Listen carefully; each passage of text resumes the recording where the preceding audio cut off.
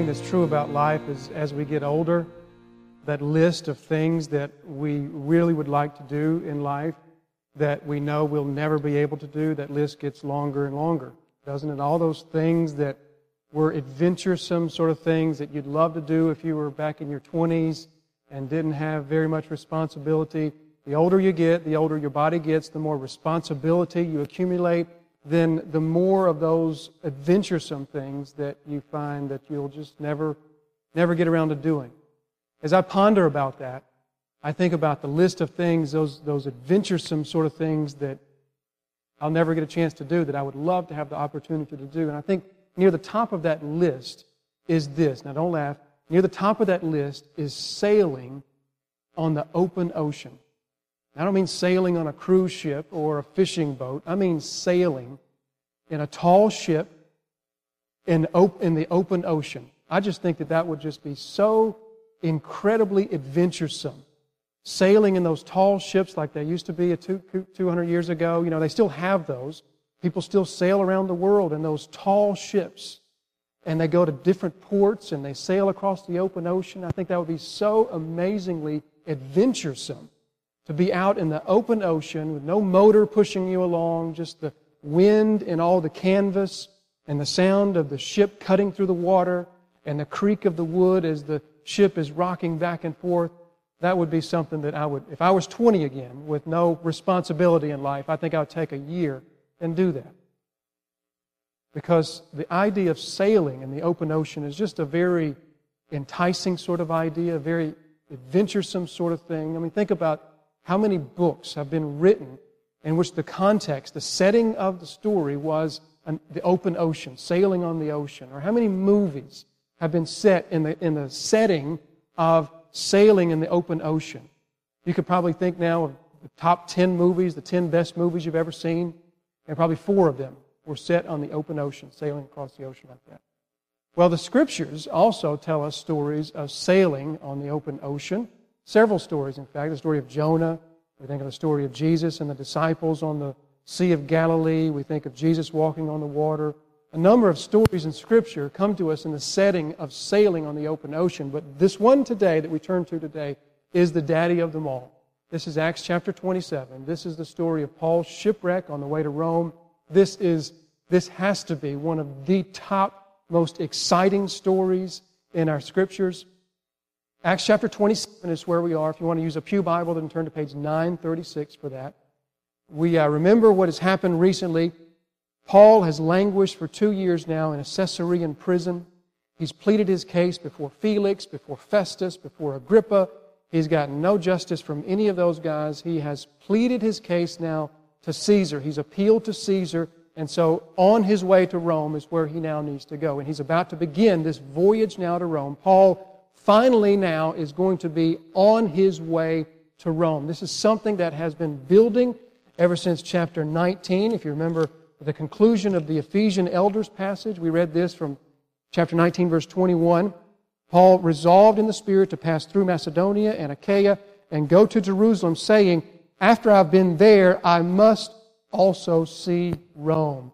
And that has dominated Paul's life ever since. He knew he had to get to Jerusalem, but after leaving Jerusalem, he knew that his destination had to be Rome, and this is what he's been pushing for ever since. Now, the voyage to Rome is going to begin. So beginning from chapter 27, beginning in verse 1, we're just going to walk through the chapter as we normally do. We, again, have to make it through a whole chapter this morning in order to have a complete story before us. So beginning from chapter 27, verse 1. And when it was decided that we should sail for Italy. So we notice right away there that Paul again switches pronouns back to the first person pronouns, we, which tells us that this is beginning another section, the final section, in which Luke is narrating events that he was part of. So we begin, it was decided that we should sail for Italy, that they delivered Paul and some other prisoners to a centurion of the Augustan cohort named Julius. So this fellow Julius is a centurion, and he's given charge, he and his soldiers are given charge over Paul, transporting Paul to Rome, from Caesarea to Rome. Now verse 2, and embarking in a ship of Adramyttium, which was about to sail to the ports along the coast of Asia, we put to sea, accompanied by Aristarchus, a Macedonian from Thessalonica. So they find this ship at this port called Adramyttium, and they sequester a ship to take them to Rome. They buy passage on this ship, which is a little bit surprising to us. You know, we hear a lot about the Roman Empire and the Roman army, but you've never heard about the Roman Navy, because there was no such thing. The Empire of Rome never had a navy, which is surprising to us. They never had any ships. So whenever Roman officials or the Roman army needed to travel over water, they would just buy passage, they would sequester passage on private ships, which is what Julius does here. He sequesters passage aboard a privately owned ship, and being a privately owned ship, that means that Luke and Aristarchus can also just buy passage on this same ship. So they all get together. This Aristarchus, a Macedonian from Thessalonica, we've heard of him before. He's going to accompany Paul to Rome. Now, later on, he's going to be referred to as a prisoner. So we don't know if he's a prisoner at this point or if later on he'll be arrested in Rome. But Aristarchus, we've heard of him before in Luke. Verse 3, now the next day we put in at Sidon, and Julius treated Paul kindly and gave him leave to go to his friends and be cared for. So once again, the pattern continues. Paul seems to win the favor of every Roman military personnel that's placed in charge of him. Remember Lysias and how he won the favor of Lysias. Lysias went on to save his life 4 times. Now we see the same thing with Julius. Julius treats him kindly. We don't know exactly how it was that Paul connected with Julius, but somehow he has. We read from the letter to the Philippians of how the rapport that Paul has with the Roman guards in Rome as he writes the letter to the Philippians. So Paul just seems to establish a rapport with the Roman soldiers that are placed in custody. He's placed in their custody. So something about the character of Paul, the moral fiber of Paul, is something that these people who, in keeping watch over him, guarding him, they're obviously spending a lot of time with him. Sometimes they're chained to him. And in spending a lot of time with Paul, they seem to be won over by Paul. And they seem to, Paul seems to earn their favor. So again, Julius treated him kindly, but look at what Julius does. Julius gave him leave to go to his friends and be cared for. Now I find that to be remarkable. Here they are in the port city of Sidon, and Julius gives Paul the freedom to go to the Christians that are there in Sidon and be cared for. Maybe care for his physical needs perhaps, because in the ancient days, in the ancient times, when you bought passage on a ship, it didn't come with your food. They didn't serve you food on the ship. You had to bring your own food. So maybe they're supplying him with food for the voyage, or in some other way they're caring for his physical needs. They're certainly praying over him and fellowshipping with him and ministering to him. But it's remarkable that Julius would give Paul the freedom to leave and go and be cared for by these other Christians. I mean, the temptation would certainly be there for any prisoner who is in a strange port city under guard of the Romans, and the Romans say, go and be back at a certain time because the ship's leaving. Certainly the temptation is there to just sort of disappear into the underground of Sidon. And we remember the penalty. If a Roman soldier allowed a prisoner to escape, the penalty was death. So literally, Julius is trusting Paul with his life. I find that to be remarkable. That Paul has won the favor, has won the trust so deeply of this man Julius, that Julius is ready to trust Paul with his very life. If Paul doesn't show up in time for the ship to leave, Julius's life is over. You know, that should be the testimony of all of us, shouldn't it? When the world looks at us, they should think of us in terms of moral failure would be so foreign to us. The world should look at us and say, you know, I don't necessarily like those people. I don't necessarily agree with what they believe in. But you know what? I could trust them with my life if I had to. That should be the testimony of all of Jesus' children. It's certainly the testimony of Paul as he wins the favor here of Julius. Now continuing, verse 4, and putting out to sea from where we sailed. So Paul obviously showed back up in time for the ship to leave. So putting out to sea from there, we sailed under the lee of Cyprus, which basically meant that the ship sailed on the opposite side of the landmass of Cyprus from the prevailing winds. So it was protected from the prevailing winds, which were getting kind of harsh. We'll talk about that in a bit. So they sailed under the lee of Cyprus because the winds were against us. And when we sailed across the open sea along the coast of Cilicia in Pamphylia, we came to Myra in Lycia. There the centurion found a ship of Alexandria sailing for Italy and put us on board. So they come to the second port city, and they find this ship sailing from Alexandria to the Roman Empire. Alexandria, of course, was Egypt. The Roman Empire bought all of its wheat and all of its grain from Egypt. And so there would be these huge grain ships, these huge wheat ships that were Egyptian ships that were constantly taking wheat and grain to the Roman Empire. And these wheat ships would be abnormally large for ancient ships. They would be anywhere from 100 to 150 feet long, 30 to 40 feet wide, which is a tremendous ship for ancient days. And so they buy passage on this wheat ship from Alexandria, sailing for Italy. They get on board, verse 7, we sailed slowly for a number of days and arrived with difficulty off Cnidus. And as the wind did not allow us to go farther, that's an interesting phrase, as the wind did not allow us to go farther. Some of us are aware of the fact that in the Greek language, the word wind and spirit are the same word. So it's just interesting how Luke phrases it here. The wind or the Spirit did not allow us to go farther. He's not saying that the Holy Spirit was preventing them from sailing, but it's interesting how he phrases that there. We were reminded of chapter 16 when the Spirit would not allow Paul to go into Asia.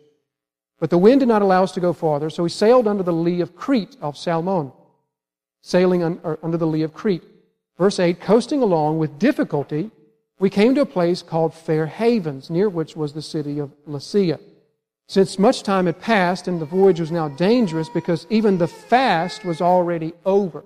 So the fast that he's speaking of is the Day of Atonement, Yom Kippur, the holiest day of the year for the Jew. And Luke says that the fast is now over.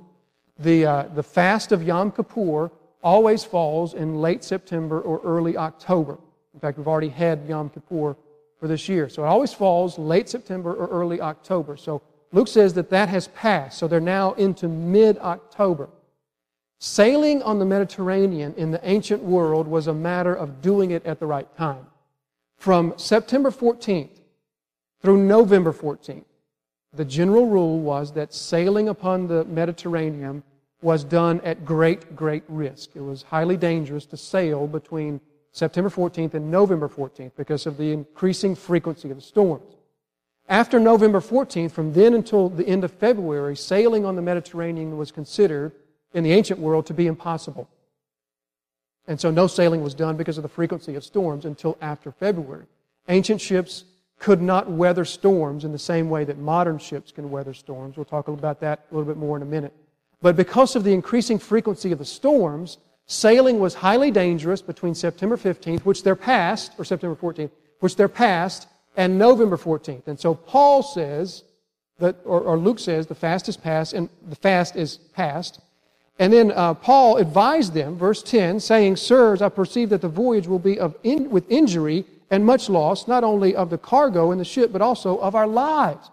So Paul says, I advise you in this way, it's too dangerous for us to continue on to Rome now. Why don't we winter right here?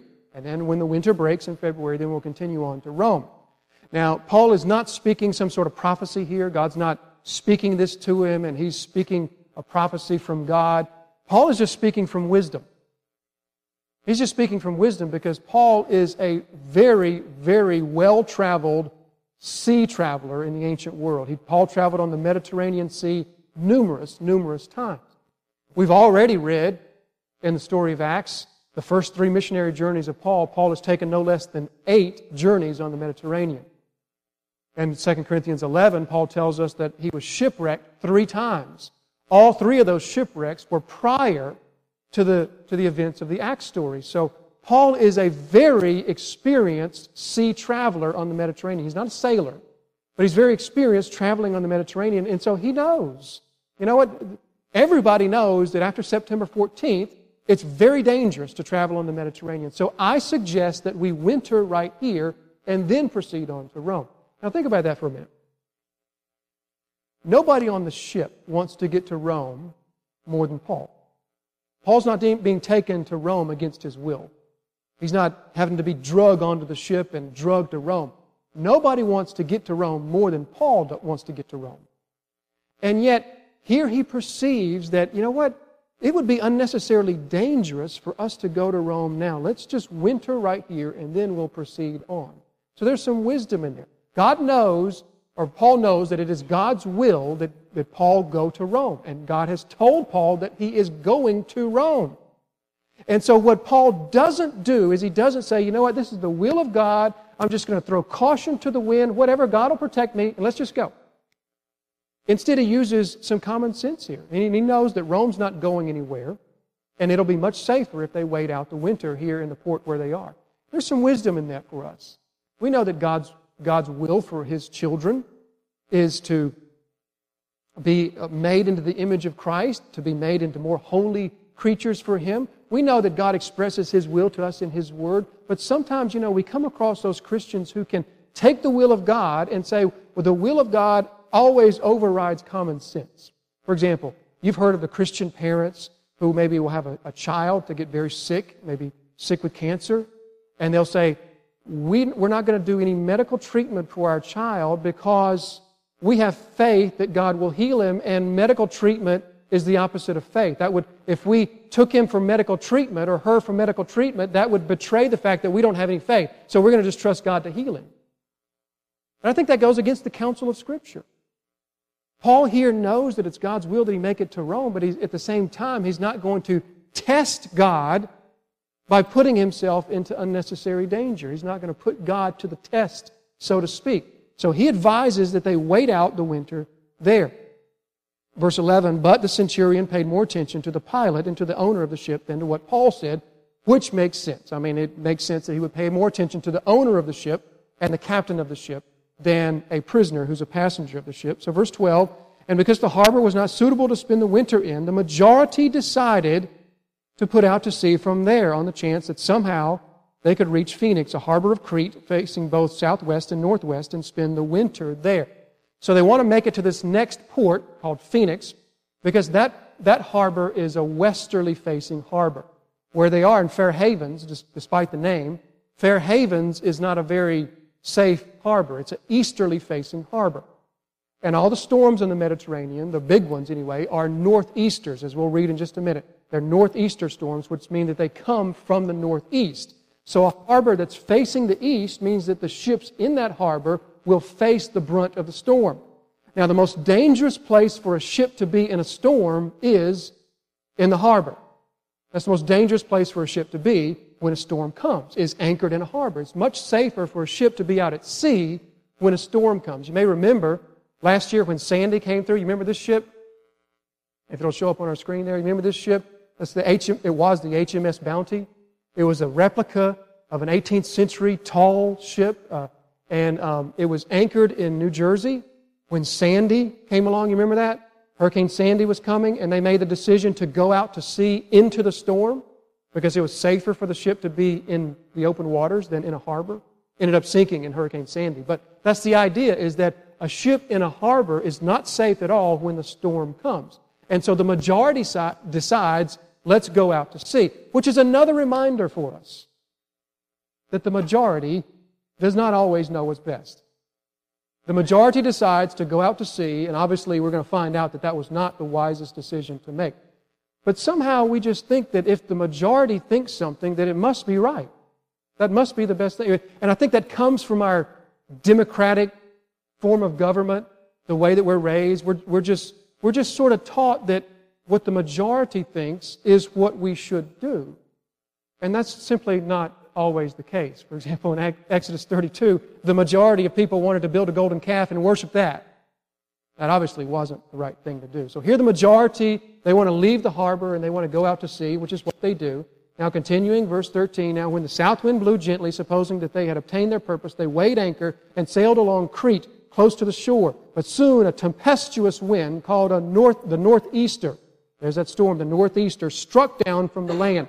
And when the ship was caught and could not face the wind, we gave way to it and were driven along.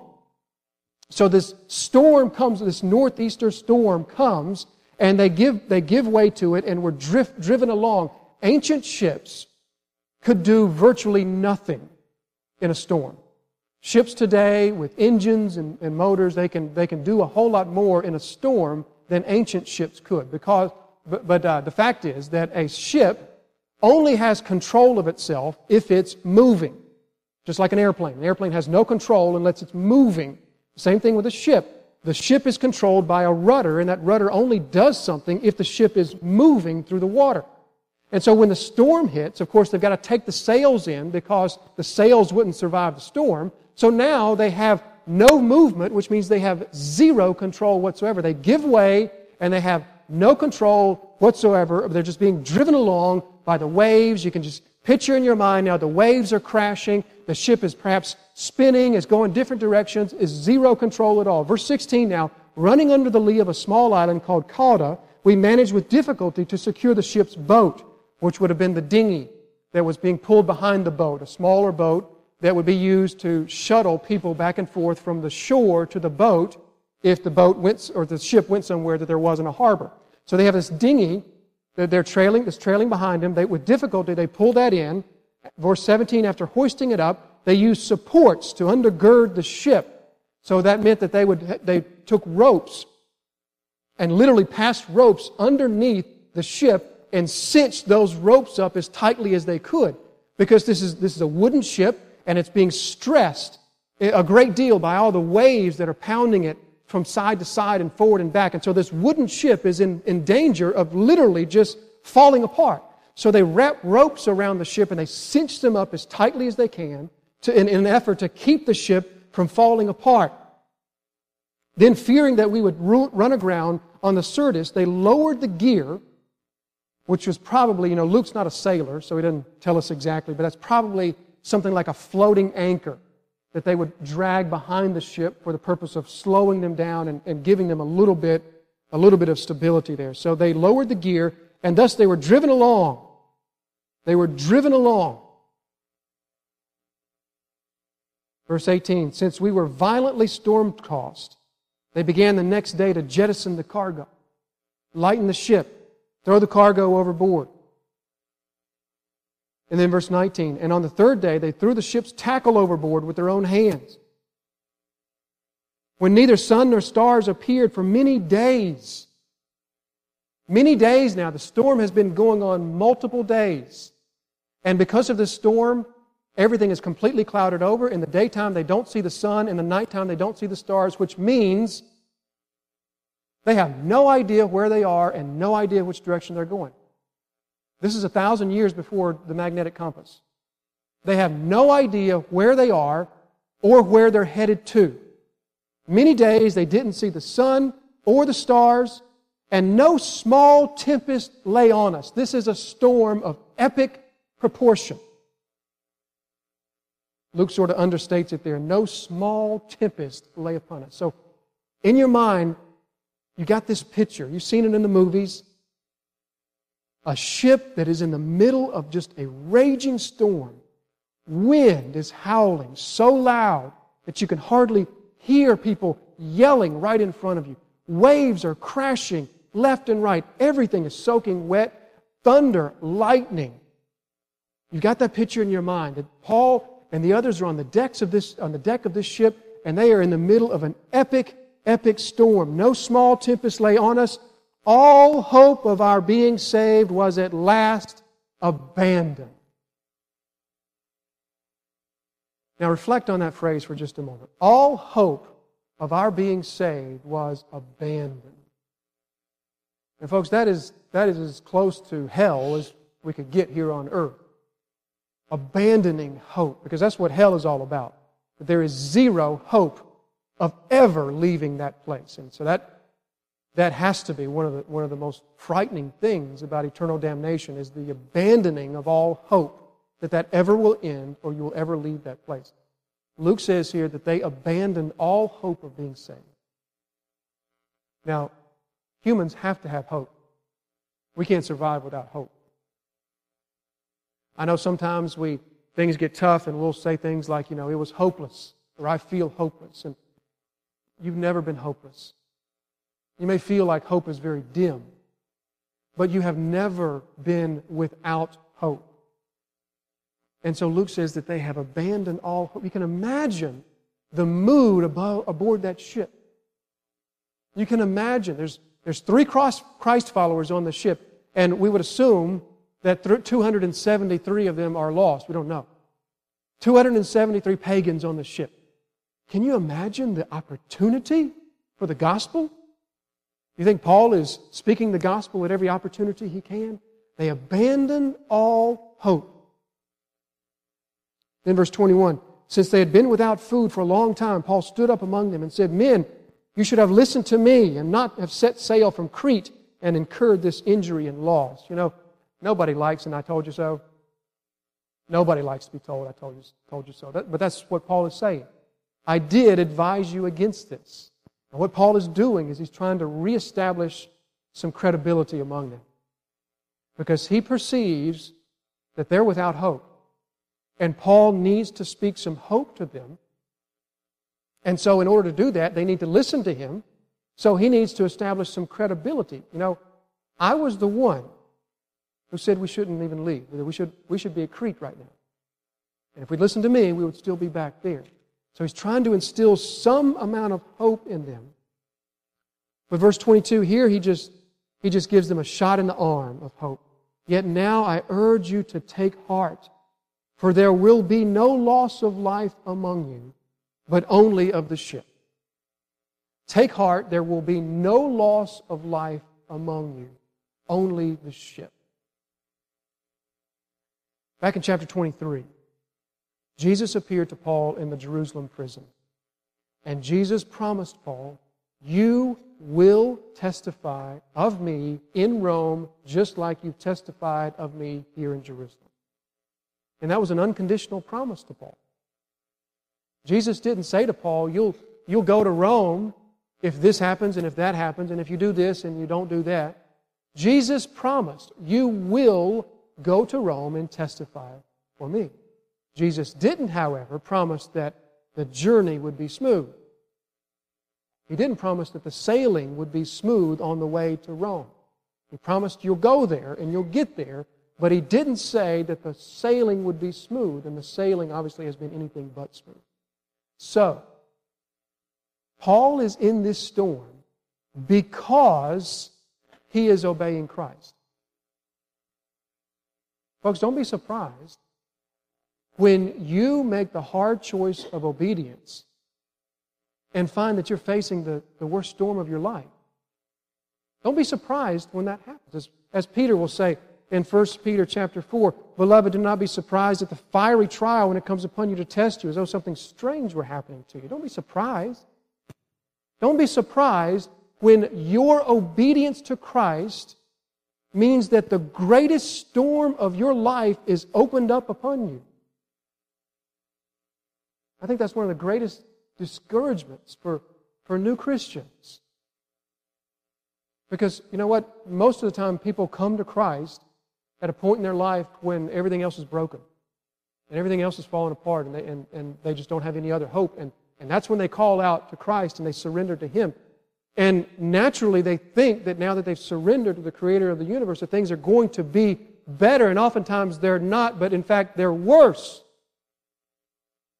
And they find that the storm that they were in was nothing compared to the storm that they're now in, now that they are Christ followers. But don't be surprised when your obedience puts you into the greatest storm of your life. Jesus told us that it would be this way. Paul told us it would be this way. The Scriptures testify to us that the way of following Christ is narrow and it's hard and it's guaranteed to have storms.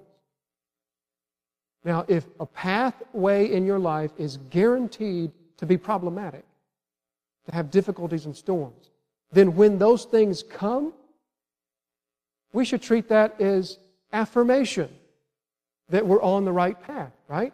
If somebody tells you that this path that you need to walk from here to there is a really rocky path, then when the stones hurt your feet, you should take that to be assurance that you're on the right path. F.B. Meyer put it this way. He said, if I am told that I am to take a journey that is a dangerous trip, every jolt along the way will remind me that I am on the right road. Don't be surprised when your obedience puts you into the greatest storm of your life. The disciples were also on a storm on the Sea of Galilee. Remember that one? And they were likewise in that storm because Jesus told them in Matthew 14, He told them to go to the other side. And it was their obedience that put them into the very storm that they faced. So Paul faces this storm because he is in obedience to Christ. But you know what? He's not the only one facing the storm. There's 275 other people facing the same storm. 3 of them are on that ship because they have obeyed Christ: Paul, Luke, and Aristarchus. Beyond that, 273 other people are facing the same storm that Paul is facing, and they're facing it not because they're obedient, they're facing it just because the storm is there. And you know what? We will all face storms in our life. But the difference between what Paul faces and what the rest of the sailors face is that Paul's storm is guaranteed to have purpose. Paul faces this storm, and it is assured to him that this storm has purpose in his life. The purpose, Paul will tell the Romans in Romans 8, verse 28. We know that for those who love God and are called according to His purpose, all things work together for good. And so if we're going to face storms in our life, how much more comforting to know that those storms, if we face them with faith, those storms will serve a purpose, a positive purpose in our life. The rest of these sailors are facing a storm that has no purpose. Their only purpose is to survive it. So he says to them, there will be no loss of life among you, but only the ship. Verse 23, for this very night there stood before me an angel of God, to whom I belong and to whom I worship. And he said, do not be afraid, Paul, you must stand before Caesar. And behold, God has granted you all these who sail with you. So in essence, Paul is saving their life. Because Paul is on this ship, the others will survive because of Paul. The angel appears to him. We know of all the times that Jesus appeared to Paul, or angels appeared to him, road to Damascus, and the temple in Jerusalem. Remember in Corinth in Acts chapter 18. Remember in the Jerusalem cell in Acts chapter 23. Remember 2 Timothy when the Lord appeared to him once again. God has appeared, the Lord has appeared to Paul numerous times. Now an angel appears to him and speaks these comforting words, reminding him, first of all, of the promise that Jesus said in chapter 23, but also giving him additional information. That additional information is that not only will you make it, Paul, but everybody else on the ship will make it too. So he says to them, this is the real hope. My God has come to me and assured me once again, not only will I make it, but so will you. So that's the assurance that Paul has. But look at the assurance what is it about the angel's statements? What is it about this truth in Paul's life that he finds so assuring? He says it in verse 23. Take a look here in 23.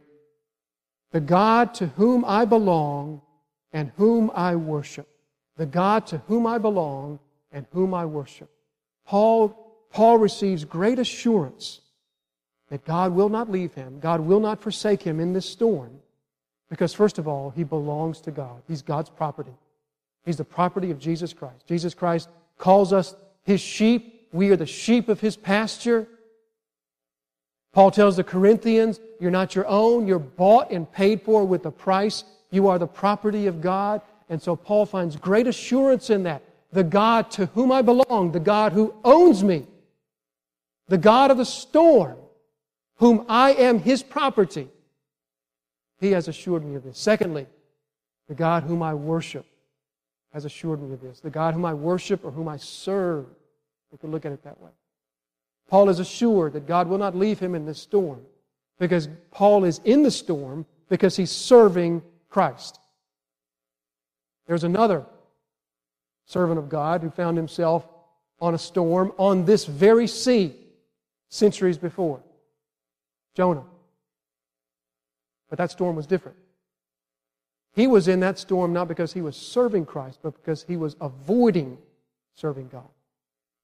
Paul is here because he is serving God, and so he's assured that God will not leave him, God will not abandon him. So verse 25, so take heart, men, for I have faith in God that will be exactly as I have been told, but we must run aground on some island. The picture I have in my mind here, again, you've seen the movies, you've seen the people on the deck of the ship, and the ship is rocking back and forth, and the wind and the lightning and the waves and the crashing water all around them, and they're shouting to one another. And in my mind, I've got this picture that Charlton Heston is playing Paul, and he's just shouting, have faith, have faith. God has assured me of this, and He will not abandon me. Now verse 27, when the 14th night had come, 14th night, 2 weeks the storm has been going. When the 14th night had come, as we were being driven across the Adriatic Sea about midnight, the sailors suspected that they were nearing land. So they took a sounding and found 20 fathoms. And you see in your footnotes there, that's about 120 feet. A little farther, they took another sounding and found 15 fathoms. So land apparently is coming closer. Now, it's the middle of the night. They can't see anything. But they sense that land is coming. Perhaps they hear the surf. They take the soundings, and that affirms for them, it looks like land is coming, but we can't see anything. So now they become afraid that they're going to run aground on some rocks. So verse 29, fearing that we might run on the rocks, they let down 4 anchors from the stern and prayed for day to come. Now, you want to ask the question there, pray to who? Who are they praying to? Certainly Luke and Aristarchus and Paul are praying to God.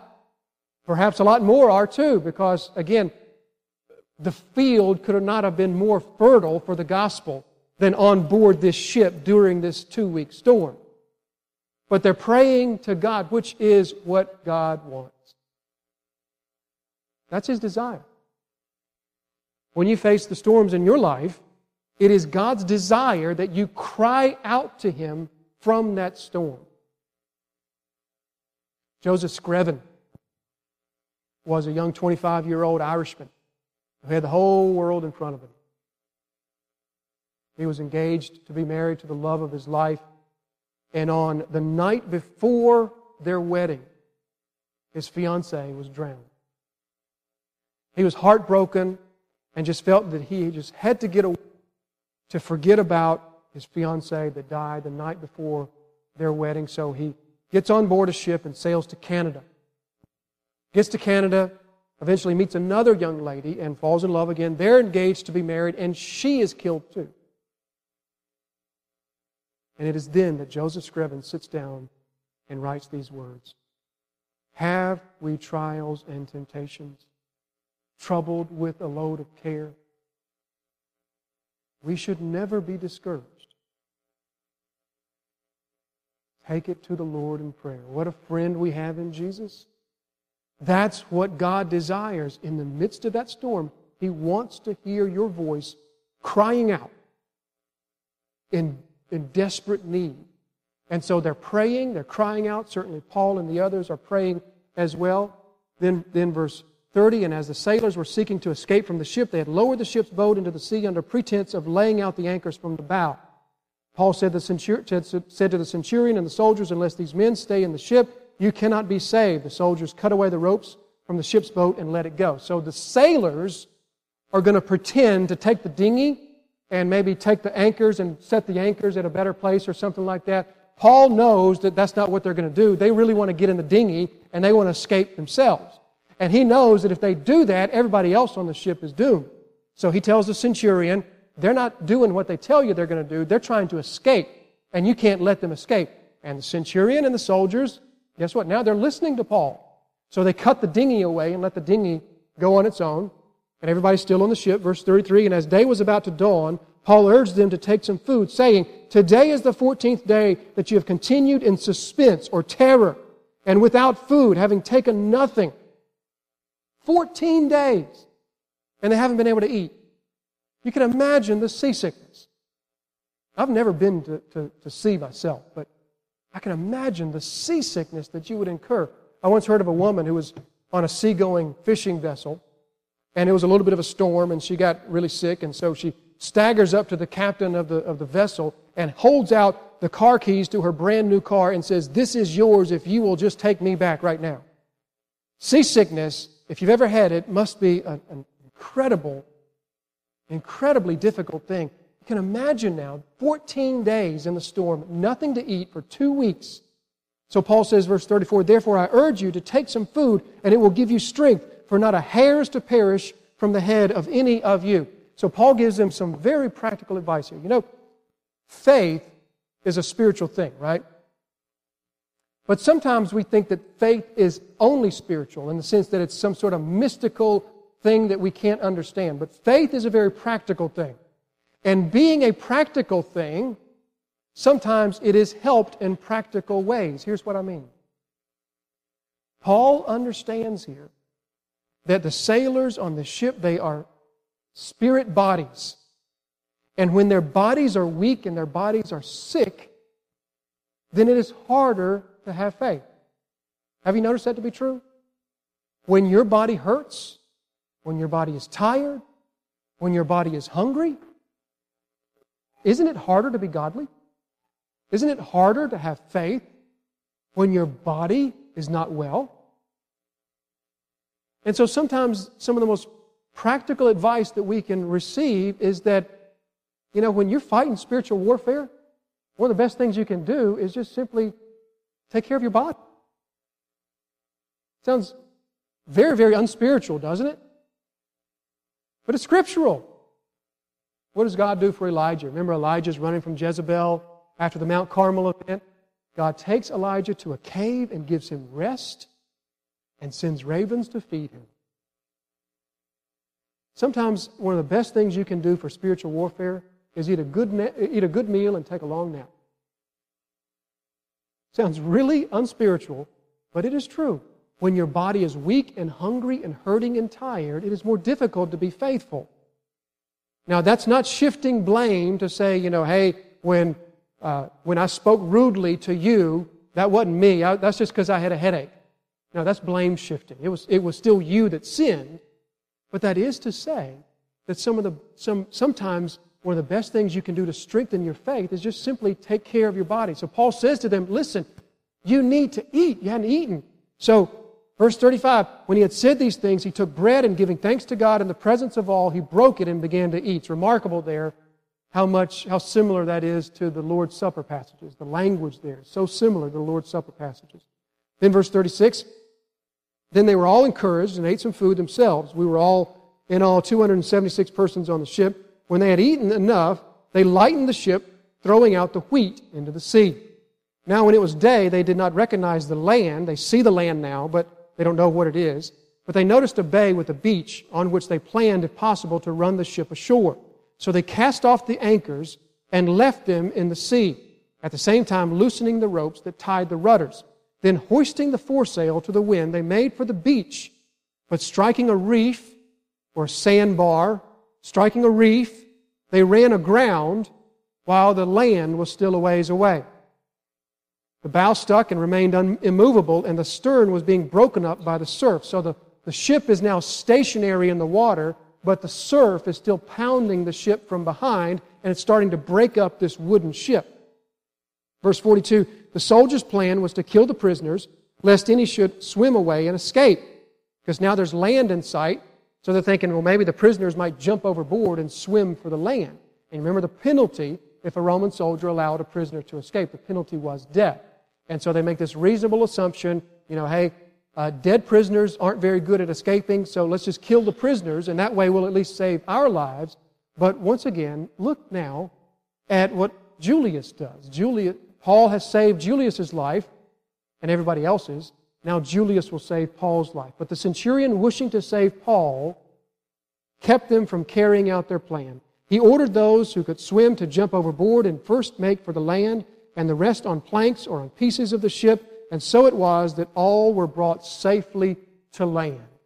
So the land that they're brought safely to, we'll see in the next passage next week, the land is Malta. And all of you probably have in the back of your Bibles a map, and one of those maps is the map of Paul's journeys. And if you were to look on that map, you would see that a course from Caesarea to Italy goes right through Malta. In other words, they're right on course. Through all the storm, drifting 14 days at sea, somehow they're still on course for Rome. Because it's God's plan that Paul go to Rome. Folks, I don't know about the storms of your life. I don't know why you're facing the storms that you may be facing. And I don't know how God is managing that for you. Scripture teaches us that God manages the storms of our life very differently. Sometimes He speaks to them and calms them. Sometimes He comes walking to you miraculously in the storm. Sometimes He carries you wet and exhausted and dripping through the storm as He does for Paul here. Sometimes He just lets it seem as though the storm is going to have you. But He never lets you go. You're in His hand the whole time. Even if the storm does take you, you're in His hand the whole time. But what He promises us is this. If we face it with faith, knowing that God has a purpose in it, and knowing that that purpose is a good one, He promises us that we will come out the other side more like His Son, and He promises us He will never leave us, and He will never forsake us.